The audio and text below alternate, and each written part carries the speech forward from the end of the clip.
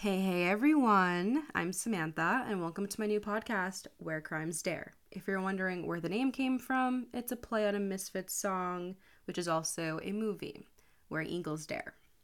This is the first episode and I'm gonna admit I'm a little nervous. I've wanted to create my own podcast for a really long time, but I wasn't sure the world needed yet another true crime, spooky stuff, weird stuff, unsolved cases kind of podcast. But you know what? I said, what the heck? Why not? So here I am, and here we are. And yes, we are starting out with an absolute bang. This case has been really big in the news for the last month or so, and I felt like we should probably kick off my new podcast with something current, something currently going on that we can follow and keep track of. So today we are talking about the very frustrating and very confusing case of Summer Moon Utah Wells. Summer Moon Utah Wells is an adorable 5-year-old girl with big bright blue eyes and pretty short blonde hair.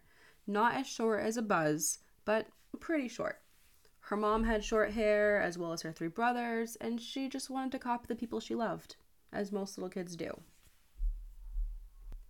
Summer lives in the absolutely beautiful state of Tennessee in a small, unincorporated township named Beach Creek. Her home is surrounded by the woods and seems to be nestled in a decent amount of seclusion.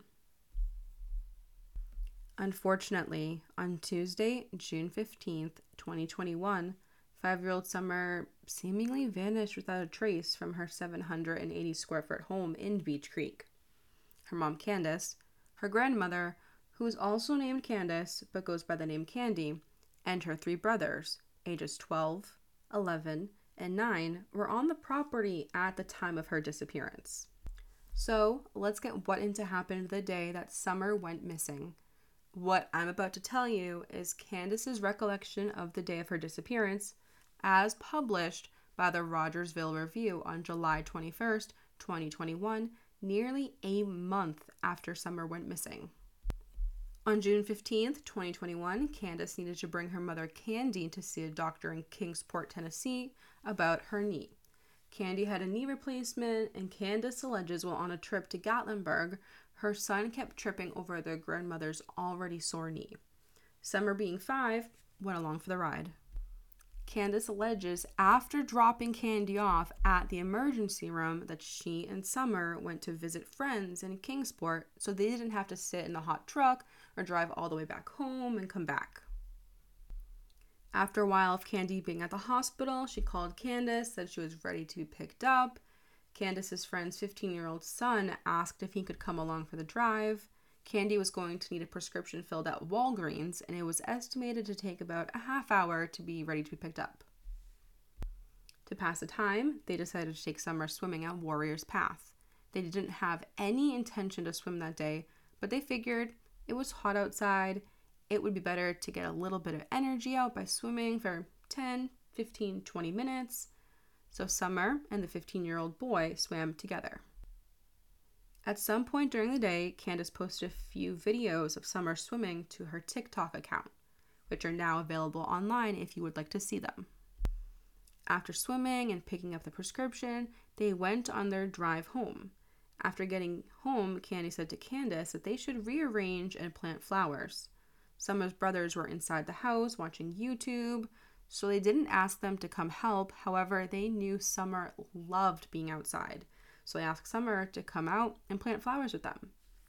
So Candy lived on the same property as Candace, Summer, and their family in a camper, and they were planting flowers alongside her camper.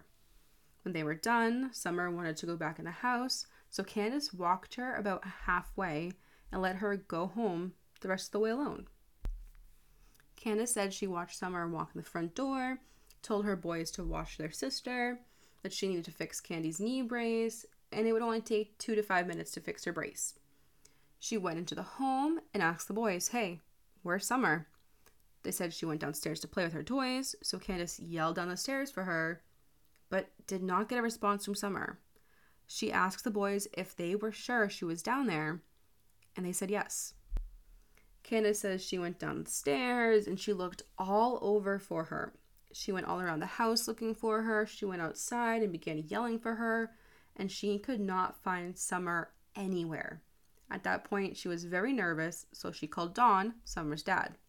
She told Don that she could not find Summer and he needed to come home immediately. Don said, call 911, so she had to borrow Candy's phone, her mom. Apparently, AT&T is the only phone network that gets reception in the area to call 911, which is the phone provider that Candy had. So Candace borrowed Candy's phone to call 911. Summer was reported missing around 6:30 p.m. The 911 call has not been shared with the public, but we do have the emergency scanner's audio. Being around from 110, 110 Ben Hill Road off of Beach Creek should be the first residence on your right. Reference to a missing 4-year-old. The parents have called in, advised that the mother had went for a walk, came home, now they can't find her. They've been yelling for her. She's been gone for about 10 minutes now. Candace says she then went to her neighbors' houses and asked them to help her find Summer in case she had wandered off, maybe onto their property. But deep down, Candace knew that Summer never wandered off because Summer never went anywhere without her, especially the woods, because she was terrified of the snakes and the bears, and I can't blame her. The boys are sent through the creek with their walkie-talkies and knives. Candace went out in Candy's truck and went all the way down by the church, then went back in the opposite direction, and says while out, she did not see anybody out and about, which really isn't that uncommon in a small community like theirs. As she was returning home from being out, the police had just arrived, and Don had arrived as well, Summer's dad, but Candace isn't sure if Don was there before the police or if he had gotten home as the police were pulling up. She's really not sure. And all of that leads us to the actual, official, documented investigation into the disappearance of Summer Wells. The day of her disappearance, Summer was wearing a pink shirt with gray shorts. On the night of her disappearance, roughly 60 to 80 people helped search for Summer, including aerial searches from the Tennessee Highway Patrol's aviation unit. On Wednesday, June 16th, at 12:07 a.m., the Tennessee Bureau of Investigation, we'll just shorten it to TBI, issued an endangered child alert. Personally, I think waiting over 6 hours to issue this alert to the public was not quick enough. When it comes to missing children, time is truly of the essence. Due to the 2019 disappearance of Evelyn Boswell, Tennessee implemented a law that now requires you to report a child 12 or younger missing within 24 hours. But if it takes up to 24 hours to report a child, how long will it take to issue a potentially life-saving alert? Hours later, after it was reported to be an endangered child alert, the alert was upgraded to an Amber Alert. Later in the day on the 16th, the TBI held a press conference. Hawkins County Sheriff Lawson spoke and said they now have over 100 people from 19 agencies searching for Summer, but the rough, rocky terrain and lack of cell phone service made it very difficult for them to communicate with one another. I live in the mountains, I live in the middle of nowhere, and I know what it's like to not have cell phone service for over 40 minutes at a time sometimes. 40 minutes without being able to contact anybody in the mountains. It is extremely frustrating, and for me, I'm always worried that I'll get into an accident or my car will break down and I will have nobody to contact. I will have no way to reach out to anybody because my phone's not working. I can't get signal. I can only imagine how frustrating it is to be looking for a missing child and to not be able to use your phone. The one way you can communicate with one another to get immediate tips, and you just can't.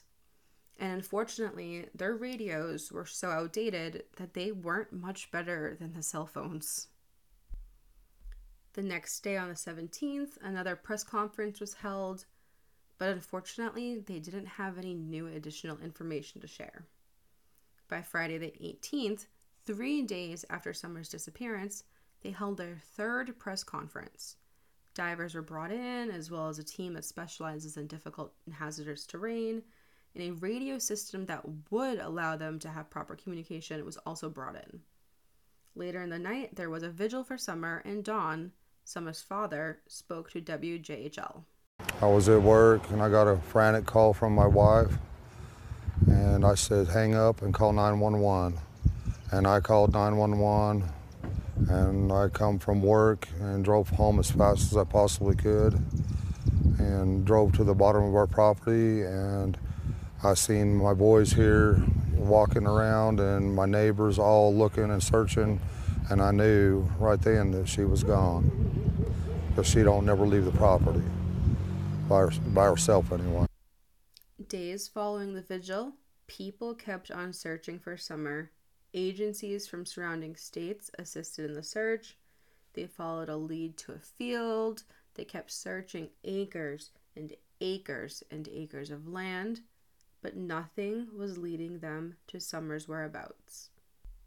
9 days after the investigation into her disappearance began, they still had not a single clue as to where Summer went, what happened to her, who could have taken her, where she could have gone. She seemingly has just vanished. Hundreds of tips came in, but unfortunately, none of them were helpful. January 26th, there was finally a potential witness. However, they didn't know the identity of this witness. On Monday, June 14th, or Tuesday, June 15th, somebody had seen a late 90s or early 2000s red or maroon Toyota pickup truck in the general area of Summer's house. The truck had a full bed ladder rack with white buckets in the bed of the truck. This person is not a suspect, but they are interested in speaking with them because what if they saw something happen to Summer? What if they witnessed her being abducted, her wandering off? What if they saw anything? Who knows? At the time of me sitting to record this, it's July 25th, 2021, and as far as the public knows, there's still no information on the driver of this truck. On Monday, June 28th, nearly 2 weeks after Summer disappeared, Candace, her mom, finally sat down with the media, News Channel 11, for an exclusive interview. Me and my mother and her were planting flowers. And we went in after we got done washing our hands, and she got a piece of candy from Grandma, and she wanted to go back over and see her brothers. And I said, okay, and I walked her all the way over to the porch, and I watched her walk into the kitchen where the boys were watching TV. And I told the boys, I said, watch Summer, I'll be back. And within 2 minutes I came back, and I asked the boys where their sister was, and they said, she went downstairs, Mom, to play with her toys in the playroom. I said, okay. And I yelled downstairs for her a couple times, and I didn't get no answer, which was unusual because usually she always answers me. And so I went down there to check, and she was nowhere in sight. She was just gone. I don't go on walks around here or runs because I'm scared of the bears and snakes and even the coyotes that are around here. Did you guys hear that? She said she didn't go for a walk. Earlier in the dispatch, they said that the mother had gone for a walk, and when she came back, Summer was missing. But here Candace says she doesn't go for walks. Either there was a miscommunication between Candace and the person she spoke to through 911 and the dispatcher, or Candace isn't telling the full truth here. Now, during this interview, Don also spoke quite a bit. He's actually spoken many times, way more than Candace has, and he's done little interviews here and there. Most of his interviews have been highly scrutinized, and to be totally honest, I cannot blame people for scrutinizing their behavior, especially Don. Don refers to Summer in the past tense a lot, and he immediately after using past tense corrects himself and mentions that using the past tense is going to get him scrutinized and they're going to pick it apart. And you know, I put out there that one of Summer's favorite songs was Godzilla, and they say, you know, and they're jumping all over me about past tense was, you know, well, I'm sorry about that. Let's just feel it, and you know it, you know, when you're young. And she felt that there, and she loved everybody in that church, or she loves everybody in that church. I should rephrase that because they'll tear that apart as past tense, and I apologize again for that. In another interview, Dawn said something that felt really, well, it felt really weird, felt off, didn't feel like something an upset father would say. But the statements are religious references, and I'm not a religious person, so maybe these statements aren't actually bizarre. Difference, you know, I guess. But I mean, maybe my kids are looking at it like, well, maybe God will bring her back, or I don't know. But statistically speaking, I mean, there's a good chance she's already dead if you look at it statistically. And I hate to think that. I love her with all my heart, but only God, you know, if nothing else, you know, I'll see her in the resurrection. As long as I keep the commandments and I do what I'm supposed to do, I'll see her in the commandments, if that's the case, you know. Now, I do want to make this super clear. I am not a psychologist, a psychiatrist, a therapist. I have no proper education on the behavior of people, what certain phrases or words may or may not mean, but I, personally, do not believe that somebody using the past tense necessarily determines guilt. Some people just have defeatist attitudes.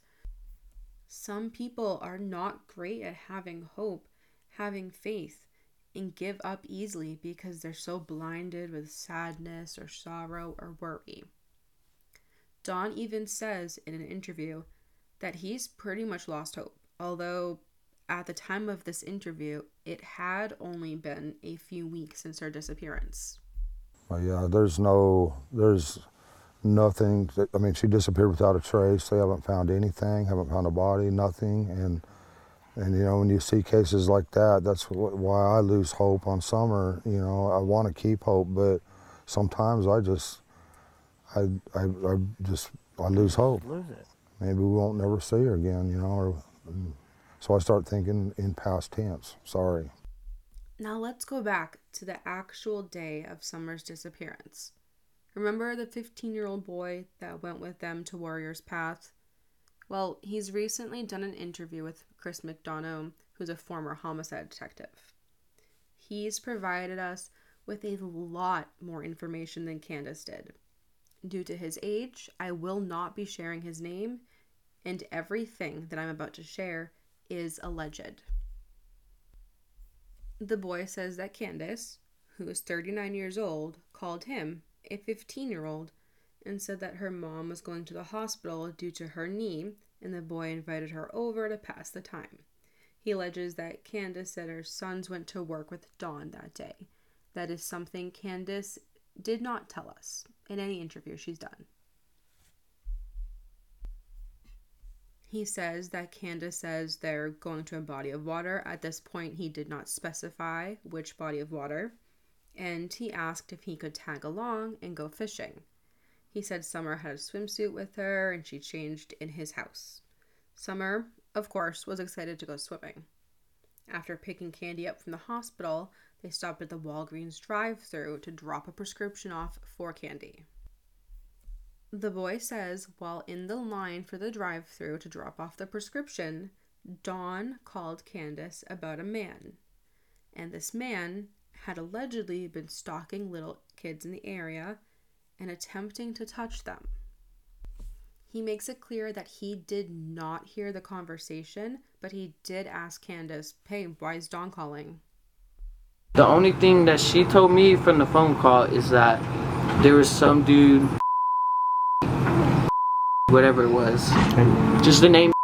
Okay. That's all I remember. Is that he's been up on the property for a week or two, trying to, like, I guess she said, touch the little kids. That's what I was told. He's trying to have what? touch the little kids. Touch the kids? Like give them a hug or something. I don't know. What do you think? Do you think that's true? I mean, it could be.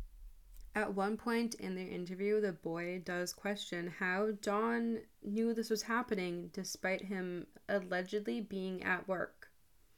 He says while out, Candace stopped to get tobacco, and she also grabbed a Twisted Tea, which is a very low alcohol content iced tea. When they got to where they were swimming, Candace gave him the Twisted Tea. He does clarify that he did ask for it and that Candace is known to share alcohol and that she drinks. He said Candace wasn't drinking because she had to drive. Dono asks him if he felt like Candace was interested in him, like in a romantic kind of way. And he said no, she's married, and she treats him more like a son. At this point, he's sitting with Candace as Summer swims. There's a video of Summer swimming the day of her disappearance, which, like I said earlier, you can find online. Candace posted this video to her TikTok account. He says at one point, he saw Summer underwater. It made him nervous. He ran to check on her, and she was fine. She was laughing. 15 minutes later, they walked back to the car and went to a store called the Hippie House. He and Summer were hanging out in the car as Candace and Candy went inside. They watched some TikToks. After Hippie House, they went through the Walgreens drive-thru. Then they went to get Sonic to get slushes. Then they went to a store called Price's, and he and Summer again stayed in the car and watched TikToks while Candace and her mom shopped. She bought groceries, including gallons of milk. The groceries went into the trunk or the truck bed, and the milk went into the back seat of the truck. Then Candace drove him home and dropped him off. Now, there is a video being shared all over social media that shows Summer asleep with the right side of her body on top of the gallons of milk. The milk is on the right side of the car against what I presume is the door. However, he claims that he was sitting next to the milk, not Summer, when they brought him back to his home. Later in the day, Candace called him and said Summer went missing. He thought she was joking because, allegedly, whenever she gets high and drunk, she thinks she's lost the kids, yet they're actually always playing outside. The day after Summer's disappearance, Candace calls him and says she's at the police station and has to take a polygraph test. I'm not sure why she contacted him, a 15-year-old boy, to let him know that she was taking a polygraph test. He says the following day, Candace came to his house and told him what not to say to the police. At this point in the interview, Dono asks him what he thinks happened to Summer. What do you think happened to Summer? To be honest with you, her grandma was out of her mind. That her mother's usually grumpy, controlling, like a regular grandma. I'm not trying to be mean, but you know how grandmas can be, like grumpy, controlling, trying to run everything. While their interview is coming to an end, he says when Candace went to their house after Summer went missing, when Candace was not around, he grabbed her phone from her car. He went through her Google Photos, into her trash, and saw multiple messages from her drug dealer. He said the only text he was able to read before she came back said, quote, "It's done," unquote. I'm not sure how text messages ended up in the photos trash folder, unless she had taken screenshots to maybe send to somebody. We didn't get any further clarification on that. Now, I would like to note that he was a little difficult to follow along. If you can hear in the last audio clip I played of him, you can hear popping sounds. He was using a popping toy or whatever it may be called to keep himself concentrated, kind of like a fidget spinner. He says he has ADHD, but he didn't feel disingenuous. It didn't feel like to me that he was searching for anything he could come up with. It felt like he was just nervous, saying everything he could, and maybe not putting his thoughts together in the most cohesive way. And that is kind of where we're at with everything. The investigation has been scaled back, and the TBI does not believe that she just wandered off and disappeared. There has been a lot of criticism of the investigation, and it seemingly all comes from Candace. Candace now has a lot to say regarding the search efforts. She claims that some neighbors did not allow police to search their buildings, their sheds. Quote, "Why would you do that? There's a missing kid. Why would you not let them search? It just don't make no sense." She alleges they looked under every vehicle she has, inside of totes, and even inside of her mom's camper sewer tank. She says the police brought cadaver dogs in an attempt to pick up on Summer's scent, but they did not tell her they were bringing them. And because of this, her 8 dogs, which she claims that they knew she had, began interacting with the cadaver dogs. And she believes that somehow their interaction may have messed up the investigation. And you're probably thinking exactly what I'm thinking. 8 dogs didn't make any sound if a stranger came and kidnapped Summer. None? Not a single bark? Nothing? Well, Candace says their dogs are really friendly and they love everybody and they don't treat anyone like a stranger. And the reporter from the Rogers Real Review can actually attest to this because they even stated that the dogs did greet them as if they had known them forever. Candace says the roads not being closed down until the next day could have allowed anybody to come and go from their small incorporated township, and I do agree. I don't see the point in bothering to close down the roads if it isn't done immediately. I guess if somebody in the community maybe took her and attempted to leave town once the Amber Alert was issued, then maybe closing the roads could have led them to her, but still, I think the roads should have been closed immediately, put up blockades, anything. The TBI has also continued to question Candace about her story, and she began getting frustrated. Candace has taken a polygraph test, and she did pass, although polygraph tests are not proven sciences at all. Having somebody retell the story over and over and over again is a way better way to find guilt, whether through plot holes or lies. A few things that are worth mentioning, though, before we wrap up this case. Don, Summer's father, has multiple previous violent felonies in other states. In October 2020, he was arrested for a domestic incident involving Candace. After his arrest, Candace filed an order of protection out of fear for herself and her children, but she did what many people do. She withdrew the filing and the charges were dropped. Candace also has a record. In 2003, she was arrested for domestic violence and disorderly conduct, but they aren't sure of who the victim was. There's not really any additional information on that.